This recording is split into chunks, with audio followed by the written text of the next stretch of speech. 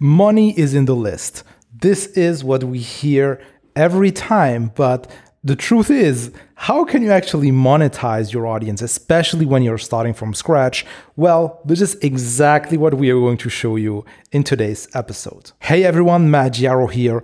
I'm your host here at Build Your Thing, the podcast where we help content creators find their unique creative voice, monetize their work, and build their tribe of loyal fans. And today I have another special guest for you. His name is Dylan Redekop, and he has been writing a newsletter and monetizing it from scratch while still working in a 9-to-5 job. So this is actually a quite inspiring story given the fact that he's actually doing the opposite of what I am preaching, which is actually selling your own stuff, selling your own products, may it be coaching, may it be online courses, whatever. So he actually went another path, and this is interesting because learning from others and what others are doing is actually a great source of inspiration. So in this episode, Dylan will actually walk us through how he actually managed to build his newsletter and the different monetization methods, and also how to find advertisers and sponsors.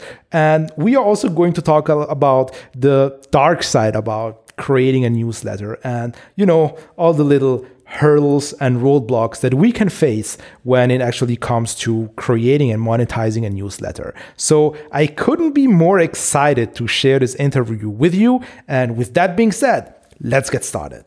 Okay, great. Welcome, Dylan, to the show. Hey, thanks for having me, Matt. I'm really excited to be here.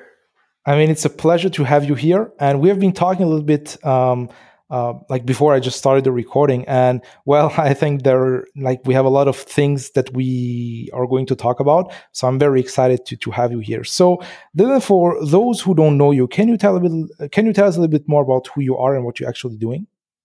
Sure. Yeah. My name is Dylan and I run I have a 9-to-5 job in marketing, is my main source of income, but my, kind of creator economy or, passion project is my growth currency newsletter that I publish every week to now about 1,600 subscribers. Wow, awesome! Mm-hmm. And how did you actually came to? Well, I'm going to start a side hustle and what was the process? Yeah, it started out as something I did not really intend to earn much of an income from. It was more of a desire to contribute to the creator economy in terms of sharing my experiences and thoughts and opinions online, which can be sometimes dangerous. But I felt like I wanted to write and publish and see where it led. So I about December 2020, January 2021 was right around when I started publishing on Substack, a free newsletter, and it had no real direction or specific focus. It was more, I'd write just a little bit of my thoughts or opinions on maybe something that I had read online or a general kind of topic of interest. And then I'd share a few resources that I had found over the past week or two that I thought were really helpful or interesting or that other people could benefit from. So that was kind of the inception of the newsletter. And so it just started with you sharing your thoughts about the information that you were consuming, right? Yeah, basically. Yeah. And then other things as well. But yeah, mostly I'd read something and it would, inspire some kind of emotional reaction or thoughtful reaction. And I'd just kind of go from there. That's great. And how did you actually get your first subscribers, or were you just publishing without really thinking about who's going to read this? Yeah, it was very much a publishing into the void. At the beginning, there was, I think I published to 0 subscribers for my first edition. And the nice thing with Substack is that it keeps a kind of a blog roll style catalog of your newsletters. Or of your editions, I should say. So even though there might have been nobody reading that actual email, people could always go back and review. So I knew that going in. So that wasn't really a huge concern, but I would just kind of share. I started sharing on Twitter, to be honest. That was the only thing I was using to kind of promote and share the newsletter was Twitter. So I would share what I was writing about on there. And, slowly but surely I started trickling in a few interested readers who were subscribing and reading and kind of saying, "Hey, this is pretty good. This is interesting." So kind of just kept going from there. Great. And like, did you start with having any kind of followers on Twitter, or was it all like I'm starting from scratch on every platform and just seeing where it goes? Yeah, I think in spring 2020 when the pandemic kind of started ramping up, I deleted Twitter from my phone. I was doom scrolling. It was not serving me from any kind of benefit, so I just deleted it. And then in the summer, like I said, I got this kind of itch to start publishing. I had written blogs in the past online, but never really taken it seriously or gone anywhere. But I did like the notion and the effort in turning my thoughts into written format. I think writing can really help you clarify your thoughts, and it's great for helping you be more concise and stuff. So I wanted to do it, and so I started a new Twitter account, or I shouldn't say a new Twitter account. I basically revamped an old one that I had, and I think there's about 200 followers on there, and they were from a different I guess account that I had been running, totally unrelated to what I wanted to do going forward. So I just kept going from there. So that was summer of 2020. About 6 months later, when I started the Substack newsletter, I was at about probably like 500 followers, 600 followers or so. So I had a small audience to share with, but it was definitely nothing massive. So it did kind of feel like starting over for sure. Yeah, so like what I see is like the hardest part is always getting the initial traction. So can you walk us a little bit more through the process of you actually starting to see some traction that actually helps you to just continue and like push forward? Yeah, absolutely. I'll preface it by saying when I started publishing, I knew that it wasn't going to be an overnight success. I had been listening to a podcast by a gentleman named Danny Miranda, and his approach to starting his podcast was, I'm gonna do 100 episodes, and I'm not gonna quit or change my mind or make any decision about where the podcast is going to go until I hit that 100 mark. So it's like basically that was kind of the milestone that he was going to decide what he wanted to do, if he wanted to keep going with it or if he wanted to quit. And so I liked that approach of having that sort of, I guess, that North Star, that goal of hitting before you give up on something. So I thought, well, I'm going to publish, 100 weekly newsletters before I decide to quit. I'm sure something good could come from that consistency and putting out that many things or putting out that many editions. So that's how it kind of started. And so knowing that I was sort of in this, going to give this a shot for a bit of the long haul, that 100 weekly editions is about 2 years. I just kind of, I wasn't too worried about the traction at the beginning, about the momentum. I knew that I had to have the mindset of more of a long-term approach. So I just was, like I said, I was sharing what I was writing about on Twitter and promoting it there. And then I think about 100 days, I was approaching my 100-day sort of launch mark. So 100 days after I'd launched my first edition. I can't remember exactly how many editions that would be. Divide that by 7 and that would probably tell you. But I remember thinking, it'd be great to have 100 subscribers in 100 days. And I was at like 91 or right around 90. And so, I tweeted out, it'd be awesome to have 100 subscribers in 100 days. And, I've been publishing this newsletter for close to 4 months.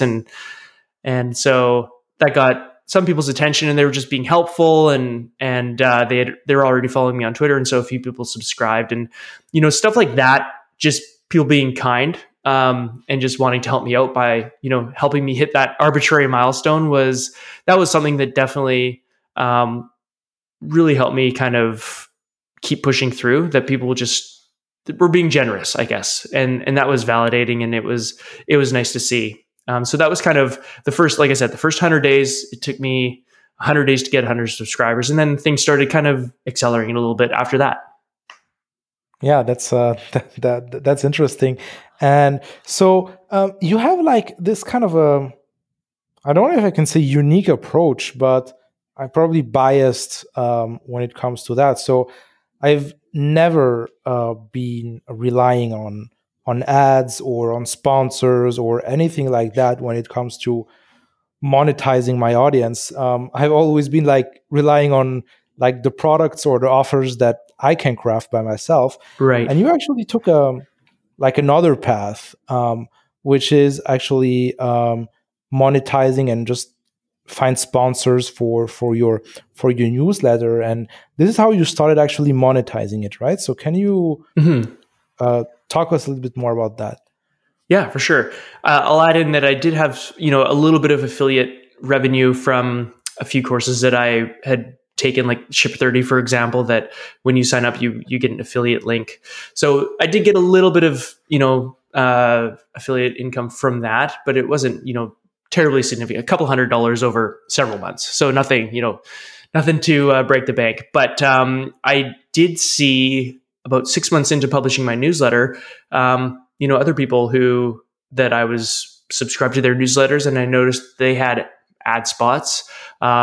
If not sponsors, they even had ad spots for sale in their newsletter, which I thought was interesting. It was basically like, hey, your ad could be here, almost like an empty billboard in their newsletter. And I thought, okay, well, I mean, if they can do it, why can't I? And so I did the same thing. I had this kind of empty billboard spot at the top of my newsletter, and it went unnoticed. I think, well, I mean, maybe people noticed it, but it didn't really generate anything. And I thought, okay, well, it's worth a try. I'll do this for a few weeks and see if anybody's interested in sponsoring a small newsletter. And there really wasn't a lot of interest at that time. But then I found out a few months later, so this would have been about 7 or 8 months after starting to publish, that there's a platform called Swapstack.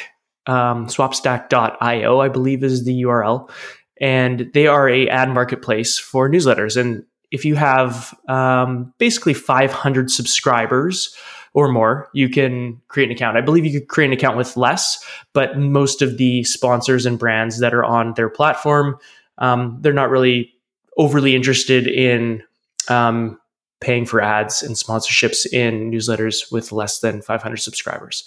So really what this Swapstack does is it connects newsletters with these brands that want to advertise in newsletters. So when I found that, I created my profile, through my numbers. I think I had about 650 subscribers at the time, and just kind of sent a few. You can pitch brands as well, as then they can reach out to you. So I sent out a few pitches.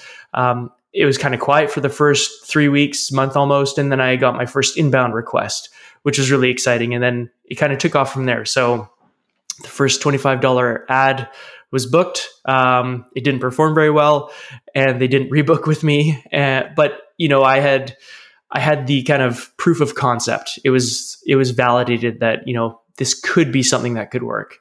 And so if you fast forward to now, I've built, I've grown the newsletter about threefold since then, just about, and I've been able to get the attention of larger brands and bigger budgets and stuff like that. Not thousands and thousands of dollars, but stuff that's been able to supplement me on the side for sure. Yeah, that's quite interesting. And let me ask you a question. So why did you actually think about, like, was it just like to test or to emulate what someone else was actually doing with this empty ad slot, or didn't you, or weren't you really comfortable in just creating something on your own, or what was the thought process behind that? Yeah, I think I had a lot of. I didn't really think I had much to offer people in terms of my own products, my own offerings. At least not at that point. I work in marketing, but I really didn't feel like I had much in the way of, real marketing expertise, knowledge to share. I'm more of a generalist. So, whether it's imposter syndrome or whatever you want to call it, I just didn't feel that I had really anything that I could monetize from a product standpoint or a course or anything like that. That being said, I did create a short, 18, 20 page guide or PDF to, it was kind of my first foray into lead magnets and products, was how to start your, a free Substack account and create a newsletter for free. essentially was what it was. And I used that as a lead magnet to help grow my newsletter. Again, this was shortly before I started monetizing it. So I was just using this as a free resource. Again, I think I felt the, maybe some imposter syndrome around the value of the information I was offering, and thought, no one's going to pay for this, so I'm just going to offer it up for free, and I'll get rewarded in new subscribers as opposed to financial. And I felt better as from a business standpoint or revenue standpoint in selling ad space than, I guess, my own knowledge, which is maybe odd, but that's just kind of where I was at. Whereas now I've been doing this for almost 18 months. And so I'm feeling a little bit more confident in my experience and knowledge in this space, that I think I would be more comfortable in monetizing it. But again, that being said, I haven't really done so. Okay, perfect. Mm-hmm. Like this makes a lot of sense. And I think everyone who's listening to this and who has actually who experienced what you were experiencing with maybe not having the ideas, or maybe not feeling to be legit in order to sell something. Mm-hmm. This could be something interesting really to explore, and just I think also that having this first spot booked maybe also gave you a sense of, well, if a stranger is willing to pay me in order to advertise in the stuff that I'm writing, then maybe there is something that I can dig deeper into. Yeah, exactly. And then I think it was shortly after that first ad ran that I had some more inbound requests from people who were already subscribed to my newsletter and asked if, they're like, oh, you take sponsorships? Here, I'll advertise. I'd like to, book an ad with you, or a slot of ads, or whatever it was. And I think I booked, I think Darren from craftsmancreative.co, he booked, I think, 4 ads, and I gave him, a 4 ad discount of 4 ads for, $80 or something like that. And so it kind of went from there. A lot of the ads that I booked in the beginning were from really relationships I had already established. They weren't a lot of cold outreach or cold inbound. It was mostly all warm, somewhat established relationships. So I think, I'm just finishing up a piece right now on, this whole sort of journey of me monetizing the newsletter. And I'm going to be publishing that tonight in my newsletter. And really what I've noticed is I don't have this playbook on how to, get ads or monetize your newsletter with ads and sponsors. It's more of a kind of non-linear journey of starting to show some value with your newsletter and build a bit of a subscriber base, but then also build relationships with your readers and your network too. Because so many of my advertisers have been people that I've just gotten to know on Zoom, on Twitter, in communities that I've been part of. So I think that's really the way that's been successful for me. Other people, it might be very different, but for me, that's been definitely the biggest factor of success for this. If you enjoyed this episode so far, can I ask you for a quick favor that will not take more than 10 seconds out of your valuable time? If you're an iPhone user, please head over to iTunes. I've just included a direct link to the podcast so that you don't have to search for it. Simply click the link and just tap and give this show a 5-star review. This will help me get more exposure so that I can feature and convince more guests to come on the show to share more valuable knowledge with us. And if you're on YouTube, simply hit the like button. Thank you very much. I appreciate it. And now let's go back. I mean, I like that because you've been very transparent in this. That's not a linear fact because, as content creators, especially those who sell, coach trainings and this kind of stuff, we all have this bias that, well, we can theorize everything, we can come up with a step-by-step bulletproof foolproof process that you just have to follow and you're going to get the results. And obviously this is not the case. Sometimes even last on the last episode I was with John Brosio, and I went off a rant again, the internet marketing space, because there are so many things that just doesn't make sense. You see, same thing for well, I can teach you how to monetize your thing, but what people really don't take into consideration is that the market differs, the audience is not the same, the products are not the same. Mm. Like, there are so many factors that you can't really predict that this or that method will actually succeed. So, yeah. Yeah. Yeah, exactly.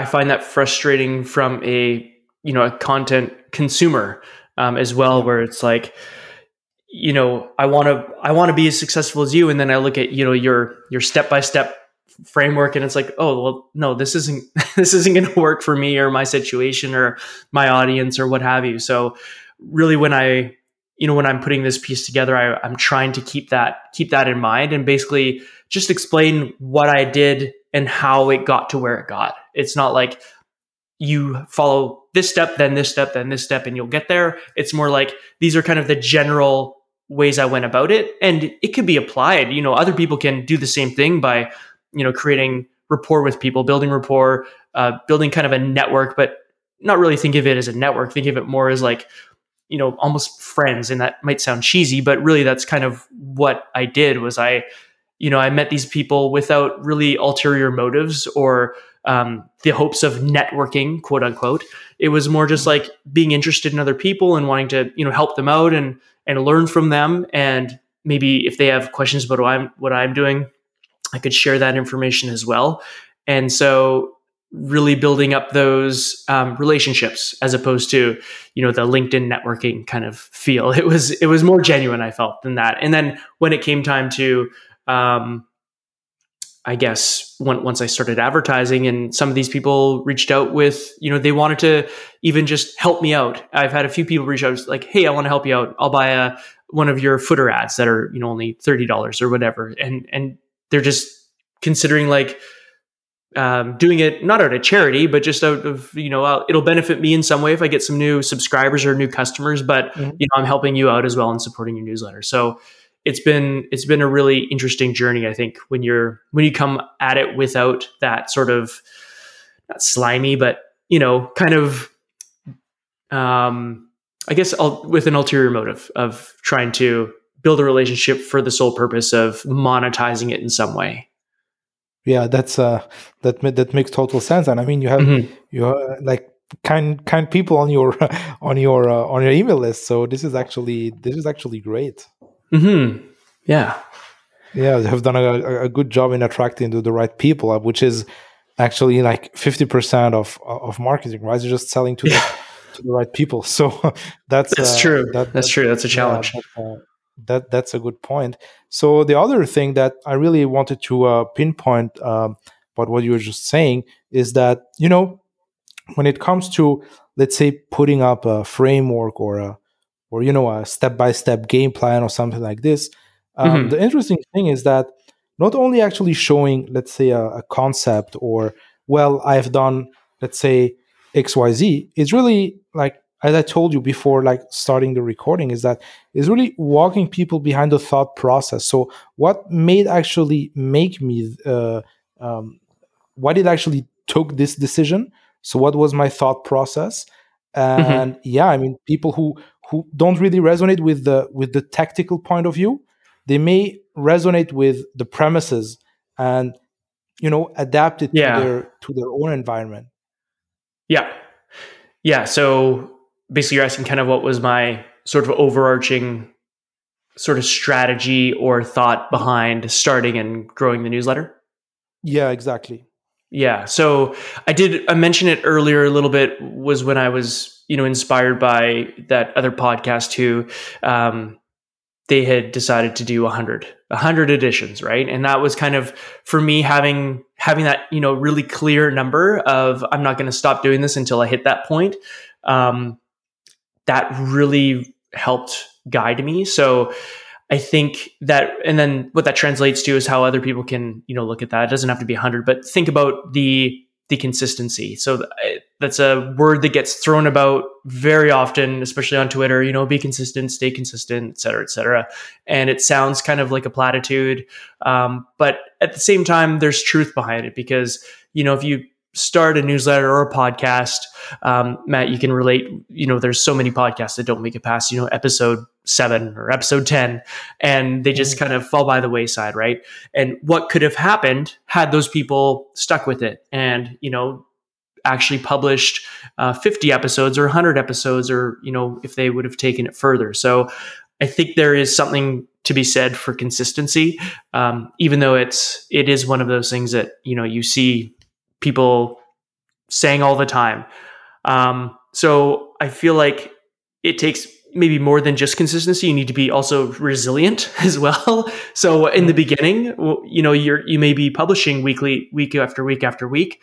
So you're, which is what I was doing. I was publishing weekly, and it's a slow growth. And so you have to, I guess, have that sort of resilient attitude where, whether I get 3 new subscribers, 30 new subscribers, or I lose 3 subscribers, I'm going to keep going. I need to be resilient, and stay level with the tide, or with the waves that come in, whether they're, going to knock me down or lift me up. So that's kind of my mindset around it as well. Like it's a very, to get discouraged by, a few people unsubscribing or maybe some negative feedback or something like that.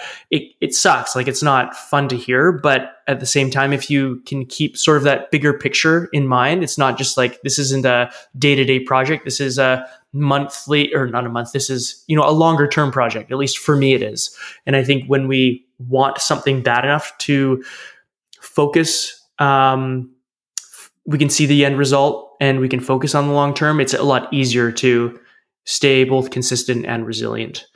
I'm not sure that's really the answer you're looking for. It's very kind of sort of out there, but really that's been sort of my mindset, is just to keep doing this every week and try to, gather feedback and make sure that my content is still helpful for people and resonating. So I always ask for feedback at the end of my editions, and, some weeks I get some, and some weeks I get none. But really, I just try to keep putting out, quality product week after week, and iterate and improve on it as best I can.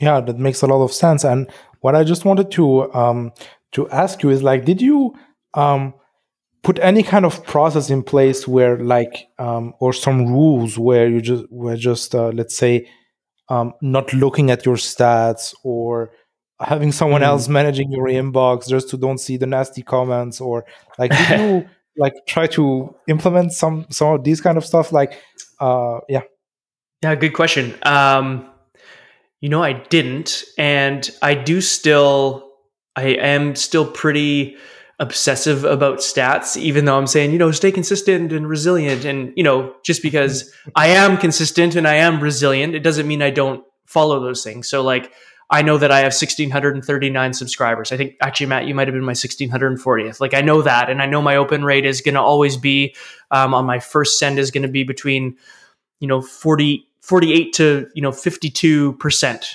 Kind of, like, I know my stats quite well. I know my average daily Twitter followers are around 12 or 13. I track those stats every day. Like, I track how many followers I get in a spreadsheet. So, like, I am monitoring things because, like, I am strategic about it, more so even now than I was in the beginning, because I'd love to grow this to a larger extent.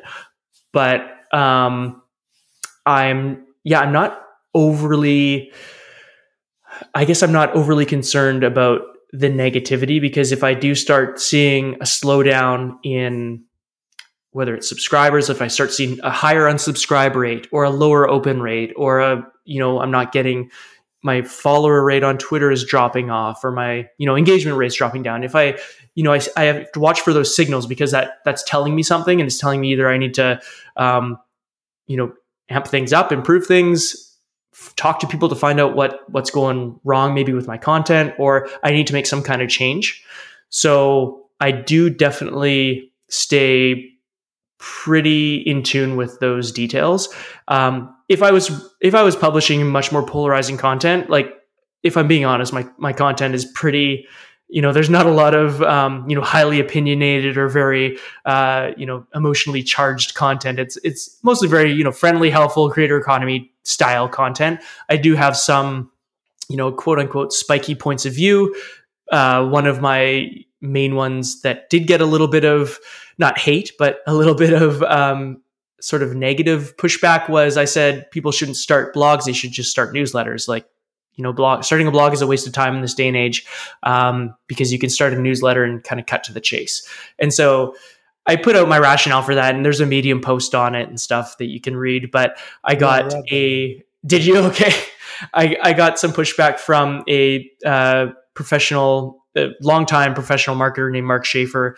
He had fun with the piece. Like he took the piss out of me a little bit, as they say, and countered all of my points. And he's built a successful blog, so of course he doesn't see any of my points as being valuable. But it was written with my perspective in mind, and I'd started blogs in the past and they'd gone nowhere and no one was reading them and they were hard to promote, and I just gave up. And so with the newsletter, it was part of me sticking with it, but it was also seeing something that worked. And so I thought, okay, well, this is why I think more people maybe would benefit from starting a newsletter than starting a blog post. And I wrote that. So, but yeah, other than that, most of my replies to my newsletters are either positive or just questions, which is great. And I don't really set up too many safeguards for that stuff. That's interesting. And to be honest, like here we have like a break point between what you're doing and what I'm doing. I think that I'm way too polarizing in my emails, so I'm going on rants, and like I don't like. Sometimes I really play with dangerous things here, but like for like it's just more like the way that I am. I'm maybe a little bit like politically correct when I'm in gatherings, but when I'm with like the people that with the people that I trust and that I actually spend my time with, I mean, I can be very harsh and not going into profanity or this kind of stuff, but like this is like how I treat my newsletter. So either you're in my inner circle or you can just opt out and click the link at the end of the email. Right. So yeah. Right. That's funny. I think there's a lot of value in that, and you're going to get, you might not attract perhaps a larger, group of people, but the people you do attract to your newsletter who resonate with your content, they're going to be very passionate. Right. So I think there's a lot of value in approaching it from that angle, but then you do have to, I guess, if you're concerned or sensitive, or the negative remarks really affect you, then you gotta maybe put up some of those safeguards that you were asking about, for sure. The thing is that I'm really sensible and really sensitive about getting this kind of hate emails or people who are just, let's say, really upset about what I told. But to be honest, like you just have to deal with it, because it's just like sometimes it's also a kind of education that you take for yourself. If you see that people, well, you're getting negative comments, but on the flip side, you're also getting people who just engage more with what you have to say. So sometimes it's a little bit good to have some pain and suffer a little bit, just to really know that you're on the right track.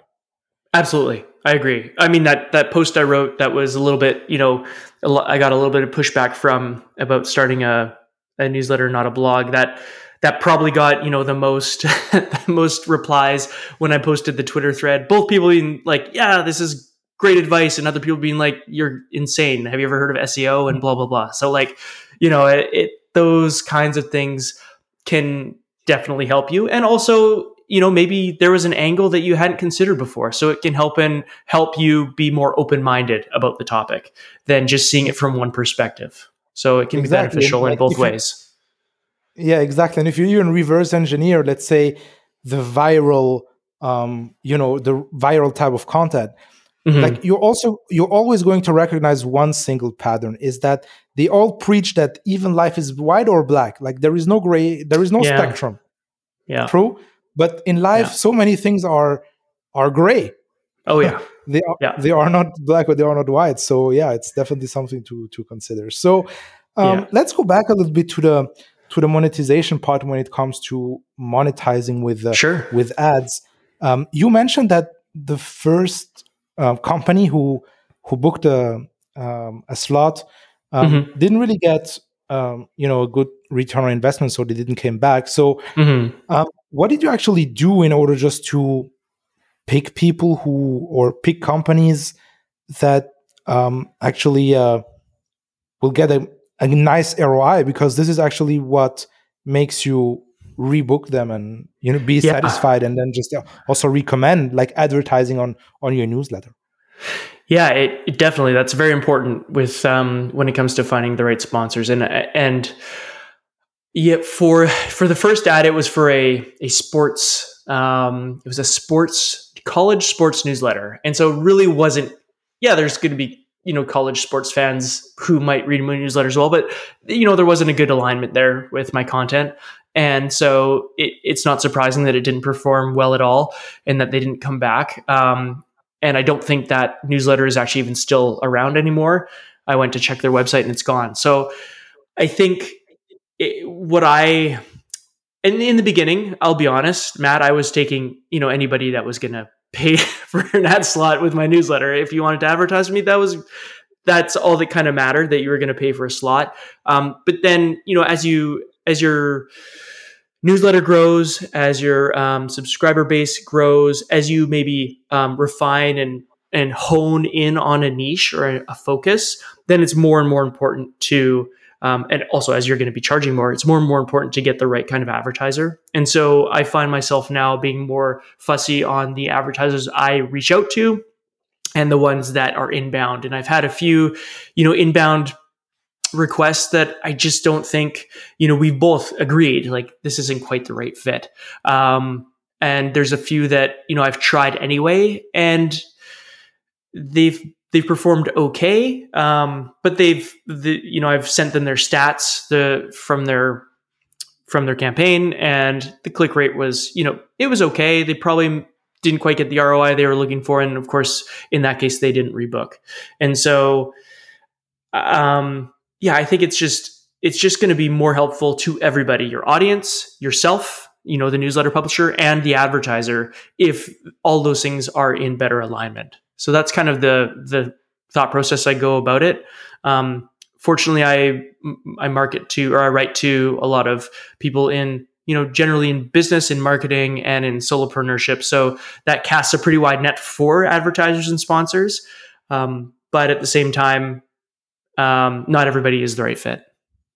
Yeah, makes a lot of sense. So I think like another question that would be interesting to tackle is, how did you find actually this alignment, right? So especially what I've read from one of your I guess don't know if it was one of your posts or of your past issues of the newsletter, is that Mm-hmm. like you started so many things in the past, you didn't stick to them. And Yes. I also think that you're kind of a person who has, like, say, a lot of interests, and actually closing yourself down in one specific niche maybe also cause some anxiety. Am I Oh, right? oh man, you have no idea. It took me a long Yeah. time So, to so, focus. so how did you manage this? Well, some friendly shoving from some online friends who I'm in a community with, and I basically said, it was probably beginning of March of this year, so not long ago, and they essentially said, like, I was telling them I didn't really know how or where to take the newsletter from where it was, and somebody basically said, I think of you. You write a lot about your newsletter growth and experience in your newsletter. And he's like, I defer to you when it comes to stuff like ads, like how you're doing your ads and how you're, building and promoting your newsletter. So I see you as like the newsletter guy. Like, if there's somebody I want to, like, I write a newsletter too. And if there's somebody I want to look at, who's talking about or anybody, I think of you. So he said, basically, I think that's really where you should drive your focus in your direction. And other people agreed with him. And, it had been something that I had been sort of thinking about myself.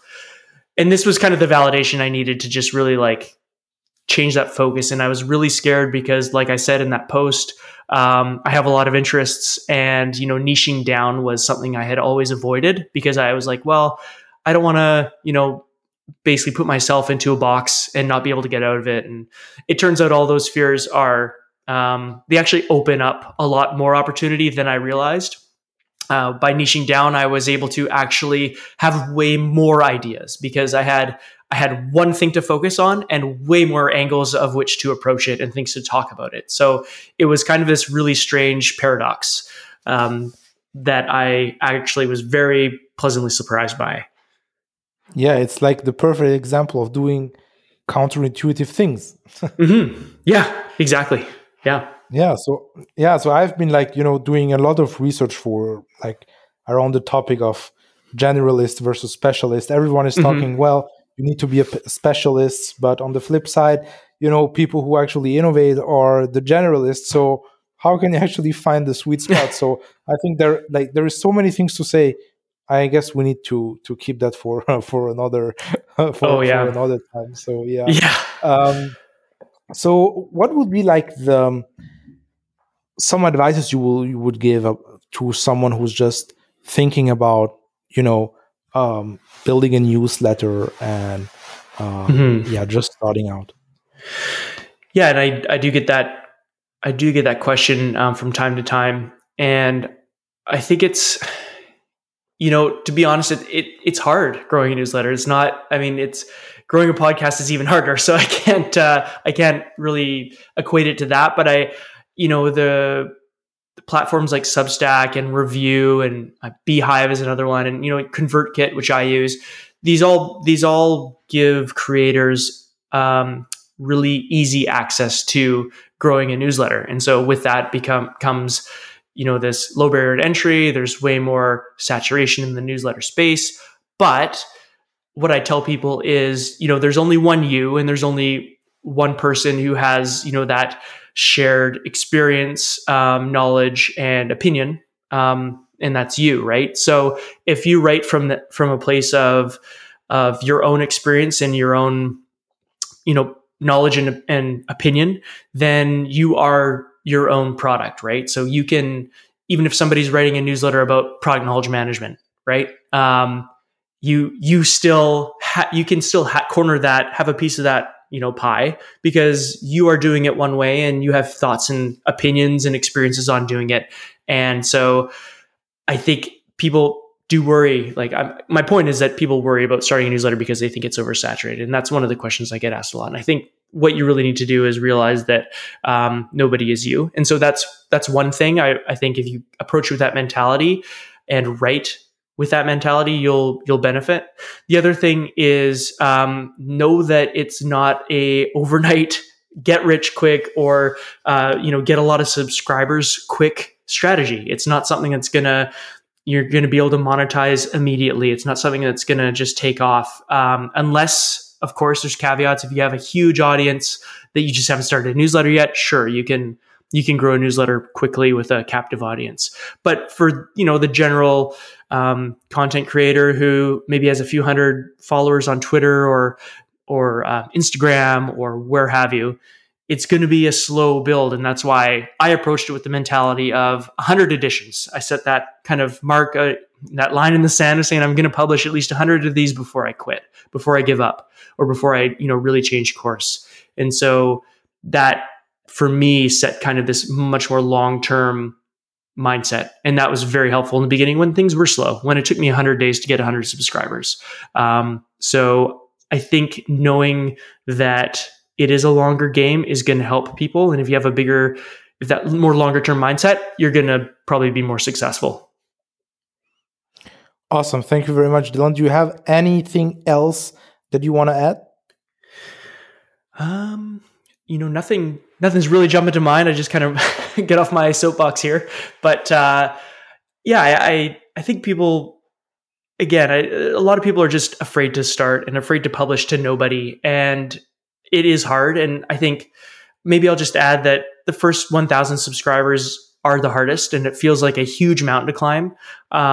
and I'll do a little bit of self-promotion. I did create a free guide on, how to get your first 1,000 subscribers. And again, it's not a step 1, do this, step 2, do that. It's more of a general, these are a bunch of different strategies that you can kind of do at the same time that will help you grow your email list if you actually execute on all of them, day by day and build that way. So you're not going to get 1,000 subscribers in the 5-day email course, but you will learn about all the different ways that you can incorporate, some things that I've used, some things that I reached out to other newsletter writers, and, I use some of their strategies in this free course as well. So I think it's something that I wish I had when I first started out, because I kind of had to learn a lot of this stuff on my own. So if anybody's interested in that, it's the 1KS, would stand for 1,000 subscribers, 1KS roadmap. So if you go to growthcurrency.net/1KS-roadmap, you'll find it there. Great. We're going to link to that in the show notes. And thank you very much for sharing all this with us, Dylan. And I wish you all the best and hope to talk soon. Thanks, Matt. It's been fun. All right. So I hope that you've enjoyed this episode with Dylan Redekop. I really enjoyed the conversation. I enjoyed Dylan's transparency. So, you can't go wrong by being honest. And as usual, I left all the links in the show notes, so you can check out Dylan's work. And if you also want to know more about what I'm doing and want actually to learn the lessons that I've learned over the past decade being a content creator, building multiple 6-figure online businesses, I've also included the link to my private and secret emails in the show notes. So everything is there. Check it out. And with that being said, I can't wait to see you there. And also, don't miss out on next week's episode, because I'm pretty sure that there will be some interesting things again. So be sure to subscribe so that you don't miss out. Thank you very much for tuning in today, and I hope to see you in the next one.